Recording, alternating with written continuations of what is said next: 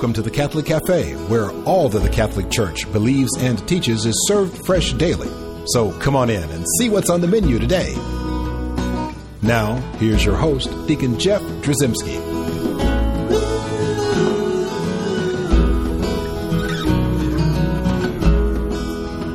Greetings and welcome to the Catholic Cafe. I'm Deacon Jeff, sitting in the luxurious but humble corner booth of the Catholic Cafe. And so here we are with Tom Dorian, your humble sidekick, in full communion with the Catholic Cafe. Tom Dorian there with his sprinkled donut. Man, that's some good donut right there. Yeah, we got some good donuts here at the Catholic Cafe. Only thing better than that's the coffee. That's true. It's good coffee. That's true. So here we are, and you know what? We're going to talk about the church today. Fancy that. I'm shocked. Fancy that. But the odds. Here's what's going to be interesting today. Uh-huh. I think it's neat. One of the things I think is neat about Catholicism is how Catholicism really does take to heart and really live out the whole concept of the incarnation. Yes. And what I mean by that is the idea that God is spirit. Mm-hmm. He's invisible. Right. Right? He doesn't have a physical body. Right. And we experience him, which is good. Mm-hmm. But he knows that we are physical. We're the created universe, right? Right. And so, because he created us as we are, mm-hmm. how many times have we, we're very, like visual people. Totally. Right? We say things like, I'll see it. I'll believe it when I see it. Yep. Right? I want to see it. Doubting Thomas. He wanted to put his fingers into Jesus' side. Mm-hmm. Right? And so we know that we're like visual people. Mm-hmm. Show me the money. Right. Don't just tell me about the money. Show me the money. Right. Right. And so the incarnation is really God saying, "Oh, okay, I'll show you the money." Right. Much more than money, I'll show you eternal glory. Here's my son. That's exactly right. And so here is God who takes on flesh. Right. And so in the incarnation. Now, that's so beautiful, that concept. And I know that all Christian faiths really understand the concept of the incarnation. Mm-hmm. That's God taking on flesh. But what I love is how the Catholics, how we realize how important it is that which is visible mm-hmm. is holy and leads us to the sacred, to the invisible, to the Spirit, to right. God. Right. And so think about it like this. One of the most beautiful opportunities that a deacon has mm-hmm. is to be able to bless the Easter candle.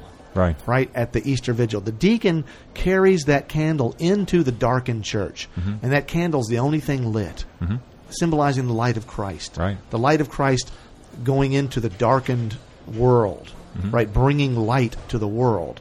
And how beautiful that is. And again, this idea of light mm-hmm. is something that is visible. I mean, it's not merely just a play on words. It's a reality that we see. Mm-hmm. We see the risen Lord. We see the mercy. We see the love of God played out in our humanity, in our physicality. We see that as a visible reality. Right. And there are a lot of folks that might see everything that has to do with God as being invisible, mm-hmm. and especially His church. Right. Right? We've heard this idea of an invisible kingdom. Mm-hmm. And I do remember having several conversations with some good Protestant friends of mine about the idea of an invisible kingdom. Right.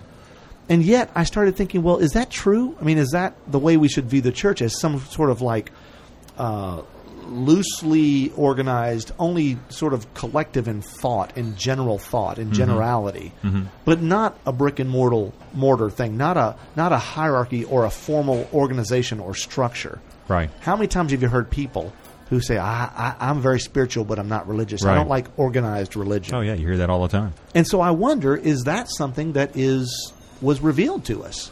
Is right. that something that is found in Scripture? Is that something that the church has always taught? Yeah. And so I sort of set out to kind of understand whether or not the church was indeed supposed to be visible, whether or not the church was indeed supposed to be organized and hierarchical and structured in some way. Mm-hmm.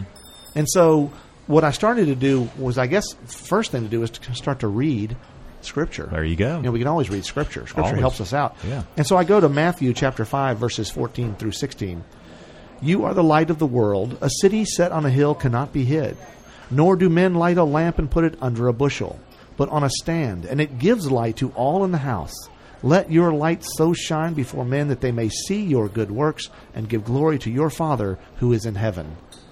A lot of images there. Yeah, but the idea of light. Right. And then also, Goes right with what you were talking about. well, your works, the things that you do, things that people experience and see, touch, feel, right? Your good works are what are going to lead folks to your Father who's in heaven. Right. Right? To spirit. And so this is so key, though. A city set on a hill cannot be hidden. Right. Well, yeah, there it is. There's the church. Yep. There's the image of the church. Yep. Right? If you've got a light, the light of Christ, you don't hide it under a bushel. You put it where all can see, because that's what's going to be leading people there. I love that beautiful image of the sanctuary lamp. Yeah. Right? We'll leave a light on for you. Yeah. Right? The idea that we see that lamp and we realize that Christ is present in the Eucharist there in our tabernacle. Right. And it's a visual reminder. Yep. And so that's important for us to understand. So the question is, though, we have this sort of visible thing. We know Catholic Church has always taught that there is a visible church. Yep. It's not an invisible church. That a bunch of folks kind of think generally the same thing. Now, we do kind of generally think the same thing, but we worship together. We worship in unity, in harmony. Right. We gather together as a people. We build parishes, right? That we see even going from our parishes to our diocese, from the diocese to the metropolitan, from there to the Church Universal, right? And we have a Holy Father in Rome, and that's kind of getting us a little further ahead here. But we see in the Catholic Church always that structure, and so then I wondered, like, well, if Scripture wants us to see a visible church. Is that the way the early church interpreted that? In other words, let's say a little bit after Jesus is ascended into heaven, right? What did the church do? Because we do know that Jesus, he kind of had a little briefing with all the apostles and said, by the way, this is what I need you all to start doing. Right. And so then he ascends into heaven, and then they go to work. Right. Building that church. Yeah, did they organize themselves, or they just kind of go scatter? Yeah, what happened? Now, as we read in the Acts of the Apostles, we start to see that. But I was kind of looking before Scripture, other than Scripture before, but after Scripture. But in this early church, what actually happened? What historically started to happen? And I came upon several Scripture, our Church Father. I can get this straight in a second. Church Father quotes that help us to see what was taking place in the church at that time. Yep. This is an important one. This is St. Ignatius of Antioch. And he wrote this. He wrote a letter to the Smyrnaeans, the folks of Smyrna. There you go. Right? And this is around 110 A.D. And this is what he has to say. Now, this is not Scripture. This is not infallible teaching of the church. This is really just a reflection of what was going on in the church at that time. And so here's what St. Ignatius says. You must all follow the bishop as Jesus Christ follows the Father, and the presbytery as you would the apostles. Reverence the deacons as you would the command of God. I like that part, by the way. Reverence the deacons as you would. How can you not like that? Yeah. Let no one do anything of concern to the church without the bishop. Let that be considered a valid Eucharist, which is celebrated by the bishop or by one whom he appoints. Wherever the bishop appears, let the people be there, just as wherever Jesus Christ is, there is the Catholic Church. So he's mentioning bishop and presbytery and deacons, and that's exactly right, and Eucharist. And sounds he links like some structure. The bishop and Eucharist, Christ being present there, and then he says that last thing, there is the Catholic Church. Now, this is the first place where we have a writing which uses Catholic as a descriptor, as a name. Right. This is the Catholic Church, not a church that is Catholic or universal, but the universal church. Right. And so St. Ignatius sees this, and really, that means at this time they were calling it the Catholic Church. Right. That's not a name that was kind of like just came upon what we call as Catholics, and some people say Baptists, and some say Methodists, and some say Presbyterians or whatever. This was the Catholic Church. That's why our Catholic Church, we teach, is 2,000 years old. Right. But you're right in pointing out that we see bishops, we see priests, we see deacons, we see Eucharists. Right. And saying that anything of concern to the church we got to check with the bishop first. Right. And then it wouldn't be a valid Eucharist unless the bishop had done it himself or appointed people. Right. Which, again, we see a bishop over this sort of cluster of parishes, people that he appoints to certain parishes within his domain, within his diocese. Yeah. Well, I don't know about you, Tom, but I look at that and go, that sounds a little structured. Right? And the fact that the bishop is like in charge of all that sounds a little hierarchical. It does. So either we would have to say that St. Ignatius of Antioch was just kind of a rebel who went nuts and went crazy and decided, I got an idea, here's what we're going to do. Or we have to start to think that maybe there was intended to be a little structure, a little hierarchy, and that the early church actually looked at that and said, this is what Jesus meant. Yeah. When Jesus built the church on the rock of St. Peter, right, and made Peter the first pope, when that happened, well, that started this sort of chain reaction with, okay, now we got these apostles that'll be as bishops, and that they'll lay hands on people in different towns, right, which would become a diocese. Yep. And then those bishops within those towns would then also lay hands on people, and they would help build a structure. Right. And that's something that a lot of people don't realize, that in church history, that we have this it's played out and laid out before us. Yeah. And so if to ignore that would be kind of rewriting history, I guess. Yeah. Or ignoring what really did happen. Yeah. Because I can see folks, now, if you don't have any history, really you just look at what churches do I have to choose from, and then you choose one that kind of, it's like choosing ice cream or choosing a suit at the store. Which one do I like? I like my pinstripe guy. Let me just pick that one. Yeah. And we did a whole show on which church, doesn't matter which church you pick. But the whole point is, if you eliminate history, then really there's no choice any better than the others. Yeah, it's just flavor or what feels right. That's exactly right. But if you start to look at history, you start to realize, well, wait a second. It kind of matters. It does matter because this is what happened in history. Yeah. Well, we have more to talk about this in terms of the hierarchical, structured, visible church. All right. We'll do that in a second when we come back. Before we do that, I want to remind folks at home that we have a wonderful website, www.thecatholiccafe.com. And also, I'd love to hear from you. Send me an email, deaconjeff@thecatholiccafe.com. And with that, we'll be right back.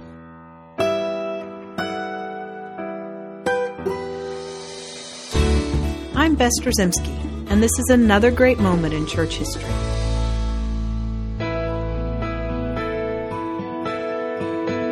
In every generation, certain individuals stand out as brilliant teachers of the faith. 19th century England produced one such shining star, Blessed John Henry Cardinal Newman, one of the most brilliant Catholic writers and educators of modern time. On February 21, 1803, John Henry Newman was born to banker John Newman of London. As one of 6 children, young John Newman was well educated and known as a voracious reader of novels. By age 15, Newman had a conversion experience, straying from his Anglican faith and becoming an evangelical Calvinist with strong anti-Catholic leanings. Throughout his life, he would always acknowledge his gratitude for this conversion experience and saw it as pivotal to the salvation of his soul. But he grew over time to see that the evangelical Christianity, with its emphasis on salvation by faith alone, was, as he put it, a Trojan horse for undogmatic religious individualism that must inevitably lead to subjectivism. Newman came back to his childhood Anglican faith, seeing the great need for the hierarchical church as a body to protect and transmit the faith through the generations. While teaching at Oxford University, John Newman was an integral founder of the Oxford Movement, a group of high church Anglicans that sought to restore to the Church of England several aspects of Christian tradition and liturgy that had been lost. The Oxford Movement published a series of tracts that gradually became more and more Catholic in tone and theology. Ultimately, John Newman converted to Catholicism and continued to write several eloquent defenses of the Catholic faith. His writings and the Oxford Movement with which he was intimately involved were responsible for the conversion of hundreds of people to the Catholic faith. John Newman was ordained a Catholic priest in February 1846. In 1854, he was sent to Ireland to serve as rector for the newly established Catholic University of Ireland.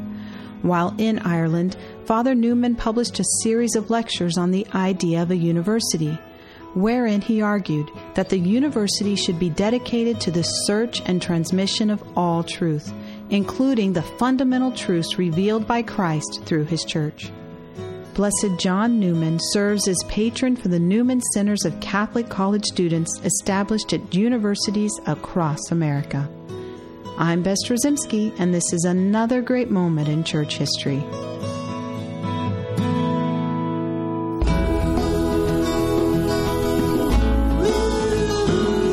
Welcome back to the Catholic Cafe. Here's Deacon Jeff. And we're back in the luxurious corner booth of the Catholic Cafe, and we're talking about the visible church. Yes. We're going to focus now. There's a church, a city set on a hill, a light that you don't put under a bushel basket. Right. We're going to talk about that's the visible part of this, that it's seen, right? That it actually attracts people. People come to it because they see it as this sort of this instrument of grace, this opportunity to get closer to God. And so that's why, if you think about the way that churches were built in the old days, way back when, they were typically built on the highest point in the city. That's right. And then also they would have pointing to the sky, this big giant steeple. Oh yeah. This idea of just that the church was pointing to God. And so people would climb up into the town to the top of the city where they would see this church sitting on top of that hill and go up there, and they would realize that the steeple or the bell tower or whatever would draw them up and would lead them up to God. And so just in its physical structure, it was designed to be seen, to be noticed. And you go through Europe and you go to these towns, these little hilly places, you watch that old church that was built at the time that town was founded is sitting on top of that hill, and you can see it. And it's such kind of a neat thing. That is neat. And so the early church always interpreted this idea of this light not being stuck under a bushel and this city set on a hill as an important thing. Right? But we're going to go further now into this idea of a hierarchy. Because St. Ignatius of Antioch helps us understand that where the bishop is, that's where you need to be as the people, because that's where you're going to find Jesus Christ. That's where you're going to find the Eucharist. Right? And it's a valid Eucharist because the bishop said so. Right. Because he's got an authority. Right? But let's see this. Where else in Scripture do we get this idea of there being something important about who this bishop is? Right. Not just like, hey, isn't your week to be Bishop Tom? And we have this sort of rotating thing, or does it really matter? What do you guys exchange hats? Put on one of you guys put on the pointy hat, and you guys can do it. It's like there's something different going on here. Right. And if we look, here's St. Paul's letter to Timothy, his first letter. This is chapter 3, verses 1 through 7. The saying is sure, if anyone aspires to the office of bishop, he desires a noble task. Now a bishop must be above reproach, the husband of one wife, temperate, sensible, dignified, hospitable, an apt teacher, no drunkard, not violent but gentle, not quarrelsome, and no lover of money. He must manage his own household well, keeping his children submissive and respectful in every way. For if a man does not know how to manage his own household, how can he care for God's church? He must not be a recent convert, or he may be puffed up with conceit and fall into the condemnation of the devil. Moreover, he must be well thought of by outsiders, or he may fall into reproach and the snare of the devil. And so we read that. St. Paul tells us this. He's very concerned about who this bishop is in the early church. Right. Now remember, they didn't have as much celibacy going on at that point. St. Paul was celibate. Right. But so we have all these converts, all these people coming to the faith, all these people who are now Jews who are becoming Christians, even Gentiles who are becoming Christians, following the Messiah, following Jesus, the chosen one, right? And so we realize this, though they're family men. Right. And so we see this idea of, you have to be a family man who knows what's going on in your family, got your kids under control and all that. And your husband, one wife, didn't want to, if you had 6 wives, St. Paul's saying you're probably not good material for the bishop. Right. Right? That's not exactly the ideal situation there. But the point is that early on it was important, and St. Paul was telling us just how important all this hierarchy and structure was. Right. And what I love is at the very beginning of this thing that I quoted here, right here in verse 1 of chapter 3, and the first letter to Timothy. The saying is sure, if anyone aspires to the office of bishop. Big word. That word office says so much. It does. About hierarchy and about structure. What it means is it's not just one guy who's doing his thing, and when he's done, it's over with. Yep. And the example I like to use is if you had an office, if you were, a businessman, you had an office, and down there at the end of the hallway was the office of the accountant, and there he is, and they're doing his daily chore all day long, and he works, and there's got a desk and a stapler and a phone and everything. It's all looking good, right? Turns out that he starts embezzling, and so he's got to go. He does. Or let's say he dies. Well, the guy's a good guy, right? Yeah. So the guy passes away. Now, you don't board up the office and say, you know what, we're done. We don't have no more accountant. The accountant's got to replace him. It's an office, right? Right. Someone else gets to come in and use that desk and that stapler, right? Same thing here. This is what St. Paul is alluding to, that when the bishop dies, when the bishop moves on, when there's no more bishop, there needs to be a bishop in there. Right. It's an office. It's something that is replaced. Right. And so now we start to see this concept of succession. Right. And we get that even at the Acts of the Apostles. This was so neat when, Matthias, lucky fella. Oh, yeah. Comes along. Right. Well, so let's read what happens in the Acts of the Apostles, verses 20 through 26 in the first chapter. For it is written in the book of Psalms, let his habitation become desolate, and let there be no one to live in it. And his office let another take. So one of the men who had accompanied us during all the time that the Lord Jesus went in and out among us, beginning from the baptism of John until the day when he was taken up from us, one of these men must become with us a witness to his resurrection. And they put forward two, Joseph called Barsabbas, who was surnamed Justus, and Matthias. And they prayed and said, Lord, who knowest the hearts of all men, show which one of these two thou hast chosen to take the place in this ministry and apostleship from which Judas turned aside, to go to his own place. And they cast lots for them. And the lot fell on Matthias, and he was enrolled with the 11 apostles. I like how Paul doesn't mention his name, Judas's name, until the very end. Yeah, he throws him in there at the end. Yeah. Yeah. We know Judas is a bad guy, right? And so he went off to his own place. Right, but they filled his office. They filled his office. Right. Here we have a dozen tribes of Israel. Right. Right? And Jesus comes out of there. Right. Right? And now Jesus, who's building this kingdom, this church on earth. 12 apostles. Preparation. There's 12 apostles. Yeah. And so when 11 is not enough. Yeah. So there have to be at least 12. And so immediately, that's what the apostles do. We got to go out and find somebody else. Yeah. And I love how they quote from the Old Testament. Let his habitation become desolate, and let there be no one to live in it. That's the habitation of Judas. Right. His house is now desolate. Yeah. He has violated all humanity here by turning Jesus over to be crucified. Right. But and then also, and his office let another take. Right. And so they fill that office. Yeah. So we see this idea of apostolic succession. What are we succeeding in? What are we passing on? What are we doing with this office? Right. It's not merely that we're all going to just sit there and say, well, I've got the office. Now I'm sitting in the big chair. I got the pointy hat. Right. All right. What am I supposed to do? We get also St. Paul writing to Timothy in the second letter. He writes a couple of things here I want to point out. One is chapter 3, verse 14. But as for you, continue in what you have learned and have firmly believed, knowing from whom you learned it. Mm-hmm. So continue what you're doing and what you have learned and have firmly believed, knowing from whom you learned it. Right. So it's important where you get the information. Right. In other words, the information is passed on. And we see that more clearly in that second letter to Timothy, chapter 1, verses 1 through 2. You then, my son, be strong in the grace that is in Christ Jesus, and what you have heard from me before many witnesses, entrust to faithful men who will be able to teach others also. Mm-hmm. Now, see, that's key. Mm-hmm. That right there is the idea that we're going to take this information and we're going to pass it on. Right. And so if you start to read, and there's so many other quotes that help us to understand in Scripture, be careful who you lay hands on. Right. St. Paul is so specific about what the bishop is supposed to be like. Right. That we don't just lay hands on anybody. Right. Right? So be careful who is going to be teaching. Right.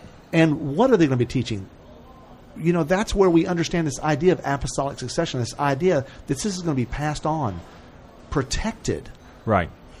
Protected from generation to generation to generation. And that's why 2,000 years later, the Catholic Church is very still hierarchically structured. We care a lot about how who the Pope is, what he reigns over, but then also who the bishops of each diocese, how their parishes are organized to that bishop. Oh, yeah. These are key things because we're only going based on what we learned from Scripture and what the early church actually did. Yeah. And so I guess the important thing is if we were to decide suddenly that this was truly an invisible church. Doesn't jive with it that. It doesn't jive with what history taught us. Yeah. What these guys would say. It doesn't jive with Scriptures. Yeah. You know, because if you ask the average Baptist or someone else, you might say, well, where is your bishop? Where's the guy that is, husband to one wife, temperate, sensible, dignified, hospitable, an apt teacher, not a drunkard, not violent, but now the people in those churches can be these people, can be, husband to one wife and be a good, wholesome person. But where is your office of bishop? Excuse me, where's your bishop's office? Right. And maybe you don't have one. And is that because you've decided you don't need one anymore, or that the church never intended for there to be one? Yeah. And so I would look at that and say, I think the church always did decide that. Yeah. And always needed that. So historically, that's what really swung me back when I left the Catholic Church back to the Catholic Church. So I hope everyone realizes just how beautiful and how wonderful it is. What a grace to have a visible church. It is good stuff. Isn't that awesome? It is awesome. Let's pray. All right. In the name of the Father, and the Son, and the Holy Spirit. Amen. Heavenly Father, we thank you for the gift of Holy Mother Church, the shining light on the hill, the visible sign of your grace here on earth. Help us to hear her call in this world and to heed her teachings, seeing her as the sacrament of salvation. We ask this through Christ our Lord. Father, Son, Holy Spirit. Amen.